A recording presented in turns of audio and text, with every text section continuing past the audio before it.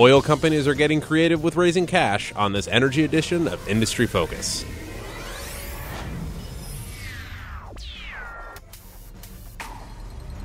Greetings, fools. I am Sean O'Reilly, joining you here from Fool headquarters in Alexandria, Virginia. And I am joined today by our energy experts, Tyler Crow and Taylor Muckerman. How's it going, guys? Being awfully generous with that expert word. Yeah, I really get nervous when you say expert, because then people are going to trust us. I didn't want to say it, but you guys are second stringers. Yeah, that's fine. Oh, well. Who's first string? You don't want to know. Obviously, the analysts outside our door here. Must be. Yeah, stock advisor analysts. Beating down the door. Yeah. So if you're just joining us, folks, today we're going to be talking about how all these oil companies are keeping the lights on, basically. And first up, we've got a deal where Pioneer Natural Resources is selling a pipeline asset to Enterprise Product Partners for $2.15 billion. Tyler, what did you think when you first saw this? He's kind of leading me because I told him about this earlier, but the first image that came to my mind is, has anybody seen those Cash for Gold commercials where it's like, Need cash now. I need cash now. Or it's like someone's grandma says, I turned in my scrap gold for cash.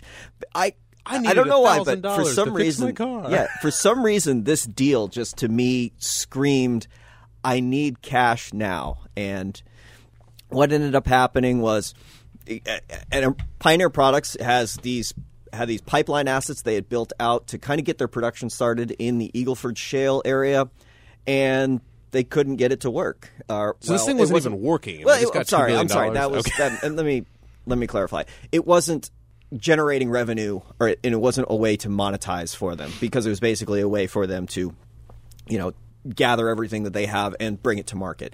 It's nice to have. It can reduce your costs a little bit. And when you're getting started, it can be hard to get a partner to develop all your gathering pipeline. So they were doing it themselves. But then they had all this pipeline that didn't, have as much. So it's like, we have all this pipeline, but I need cash now. So they headed on down to Enterprise Products Pipeline Emporium and turned in that pipeline for cash. I noticed that Pioneer, which was cash flow negative last year of $1.2 billion, and the year before that was negative $900 million, happened to sell something to Enterprise Products, which had positive free cash flow last year of $1.2 billion. So this definitely seems to be a case of somebody's got a bunch of money lying around, they totally buy it, and they bought the gold. What caught me off guard was that everyone always talks about Pioneer being one of the top producers in the country, and here they are. Negative free cash flow, selling pipelines. Even when oil was at $100, like I'm talking fiscal year 2014. Yes, that was. Granted, 5 months of that year were pretty. It was on the downturn, so they weren't living at low prices the whole time. But even in 2013, it was negative $900 million. And people, I think you just look at Pioneer. Everyone keeps saying they're one of the top producers, but maybe it's just asset based. They have great assets. If oil prices rise, they could be one of the great producers. Because if you look at EOG, they have their own rail lines, they have their own pipelines, they have their own sand mines. They're doing all right. Yeah, one of the things I think when I look at Pioneer Natural Resources and people say it's a top producer, I think a lot of people get very starry-eyed at the size of their reserves. Right. If you look at what they have, are they mostly in Texas? They're mostly in Texas, Permian Basin. That's at least a little win, bit in, right? Yeah, and the amount that they estimate they have in the Permian, based on the multiple layers of shale that are available, once the technology catch up, the costs come down. We're talking about what they believe is better than 75 billion barrels of oil. This thing is massive. And Pioneer has a pretty good acreage position in it. Mm-hmm. So everyone gets a little starry-eyed. It's like, oh, my God, look at all this oil they could drill. But they have to do it economically, and they haven't quite figured out how to do it. Are they not as efficient as an EOG? Because I did this deep dive, and I compared them to Devon and Chesapeake, I think. Mm-hmm. And they all compete in, the Eagle Ford and all this stuff. And EOG somehow manages to be free cash flow positive last year and grow production more than those other guys. And if in a magical world Pioneer were as efficient as EOG, they would be a little bit better off? That's a magical world, and maybe that's how EOG's doing it. Maybe it's magic if no one else can replicate it, right? They have Harry Potter. They've been around for a while, and every year they get better and better at it. Which is that was the story. I was like, this is staggering. Yeah. Like, these people are really, really good at this. It also makes it something slightly ironic about one of the greatest failures in energy was Enron. They were just this castaway. A castaway of Enron. Two castaways of Enron are now two of the biggest players in the American oil and gas space. You have EOG Resources and Kinder Morgan, which technically wasn't part of the portfolio, but Richard Kinder was the heir apparent to Enron and said, "Nah, I'm going to go run pipelines." I guess he used the money that they gave him to go buy the pipelines. Right. I guess he didn't. Well, I thought he bought them from Enron. He might have. Enron has spawned because you also had that hedge fund guy, that John Arnold, that was a trader for Enron, and he made like an $8 million bonus just trading natural gas for him, and he just left like when it was collapsing, and he's like worth billions now, and he's traded natural gas for the last 10 years, and he just retired. Like, there's all these castaways from Enron that were all great bets, just Enron wasn't. Nobody writes a book about that. It's only the smartest guys in the room. It is a really entertaining story. Nobody writes a book about all that. So bring it back around to our cash for gold scenario. What do you like? These energy companies are having to get creative with keeping the lights on and everything. Pioneer's obviously just selling this for a reason, and actually it sounds like a good deal because they aren't making the best use of the asset, and arguably it should go to somebody that can. No, it works out to a pretty good deal overall. I mean, Pioneer is basically going to net about $1 billion because they owned half of it. The other one was a private holding. And so they'll get half of it. The other half will, get their billion share. And the nice thing for Enterprise is they don't have to pay for it all up front. I believe they pay half now, $1.15 billion now, and then 1 year after the closing is when they have to make the final payment. So it actually gives Enterprise a nice kind of buffer period to gain a little cash from operations that they can throw at it and not have to go out today and raise $2 billion in cash. Do you think that's a sign of a buyer's market? Yeah, it sounds pretty good. Dictating to me. terms. Yeah. Hey, I don't have to give you all my cash just yet. You can take this and like it. They even threw a little kicker in to be like, you can even use our system at a slight discount. It's like you'll save $200 million over 20 years. Yeah. So, throw a little kicker in year, and say, we don't feel like paying you all of it now. We don't think you're responsible enough. We'll give you $500 now, $500 later. So how does this relate to what other energy names like a Lynn or a Brightburn, or they're slashing their dividends, they're issuing a few units? Like, is this where we are now? Are they just trying to survive as long as possible before having to sell something? I don't know. What's that song? The first cut is the deepest? Yeah. little Sheryl Crow there. I know what you were listening to this morning. Where did that come from? I don't know. I think a lot of these companies are just taking that first stab at, they don't think this is going to be that long of a period, so let's just go ahead and get a dividend cut out of the way. Let's go ahead and get an asset sale out of the way rather than taking bits and pieces at a time, planning for like a 5-year downturn. I think these companies are expecting this to turn around. But the ones that are in trouble need quick infusions of cash, or quick reduction in cash outflows like a dividend. And a lot of those companies were paying dividends that were right on the fringe of being sustainable, even at $100 a barrel. So I think that was just the gut reaction. They had to do it, and now most likely, if this turns around in the next fiscal year, I think most of them will be all right. And it kind of gets into the thing we were going to talk about after this. Yeah, is the resiliency.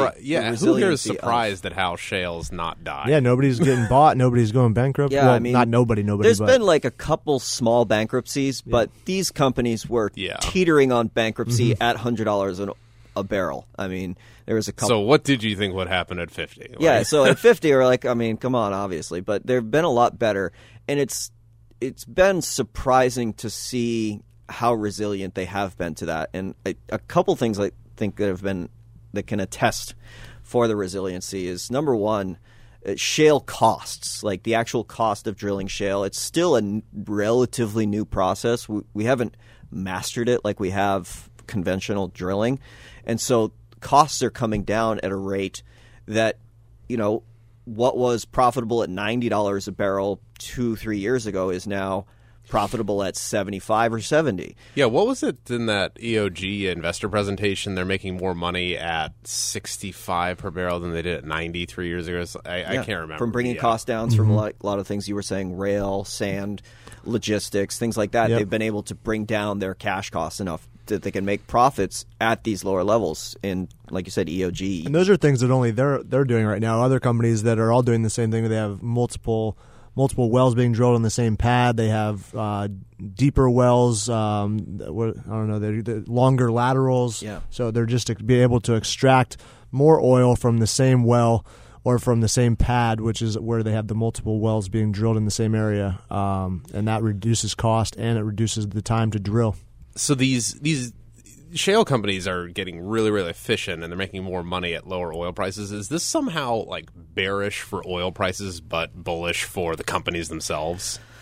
Oh, that's I don't want to get too macro-y. $1 trillion question. Yeah, that is the $1 trillion question. One of the things when I look at it, the fascinating thing about shale, in contrast to a lot of other oil development, is shale development is a much shorter cycle than everything else. Yeah, what does it last, like 6 months and your wells have gone or something? Well, not only that, but actually ramping up as well.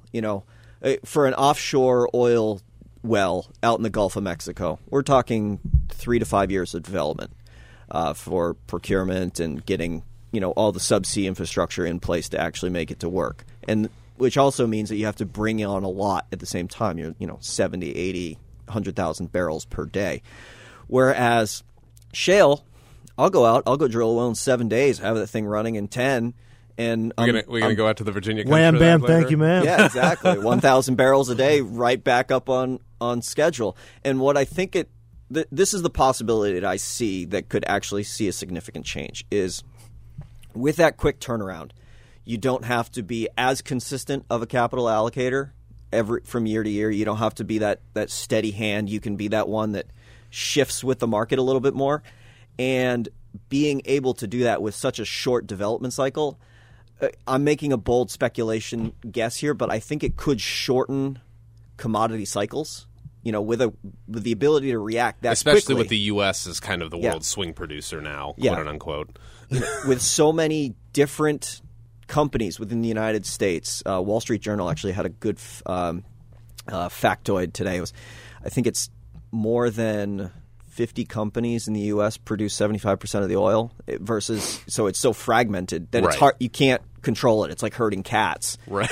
And so when you have that, all these people are going to be able to move quickly, change what they want to do, pivot, and that can kind of shorten the commodity cycle because if you can react that quickly. As opposed to 5 years with this offshore stuff. Exactly. Yeah. And there's really no other country that's started to do it yet. And so many other countries have shale that could turn this on if they get their act together in the government side by allowing companies to come in. If companies aren't worried about their assets being seized, if they can get their resources as far as water and they get pipelines built, China, Argentina, you got Poland sitting there on tons of natural gas, Russia. So all these countries just haven't even tapped the shale resource yet. And then if that takes place, then you're going to see supreme flexibility. We have a lot of advantages, though, with like the capital markets and just the ability to drill. And we have a lot of advantages, which is why all these countries it started here. Exactly. Yeah. And then these other countries aren't going to have to really take all this time to figure it out because you're going to have the Halliburtons, the Schlumbergers, now the Halliburton and Baker Hugheses, and a couple other smaller companies, Weatherfords, that are going to know how to do this already. They're going to go over there, and then you're going to have the big E&Ps, the Exxons, the Statoils, the Shells, all these guys that have been doing it that aren't just U.S. producers. They've already got the workforce abroad, and they're going to know how to do it. They're going to get in there, and they're going to get it done, and these countries are going to be the beneficiaries of that if they allow it and if they allow these companies to do it as safely as we've been doing it. Very good. Well, thanks for your thoughts, guys. Have a good one. And if you found this show informative and are looking for more foolish stock ideas, Stock Advisor may be the service for you. It is our flagship newsletter, started more than 10 years ago by Motley Fool co-founders Tom and David Gardner. We are offering the lowest price out there for all of our industry-focused listeners. It is $98 for a 2-year subscription to Stock Advisor. You'll get 2 stock recommendations every month with insight from our team of analysts. Just go to focus.fool.com to take advantage of this deal. Once again, that is focus.fool.com. And as always, people on this program may have interest in the stocks they talk about, and the Motley Fool may have formal recommendations for or against those stocks, so don't buy or sell anything based solely on what you hear on this program. For Tyler Crow and Taylor Muckerman, I am Sean O'Reilly. Thanks for listening, and Fool on.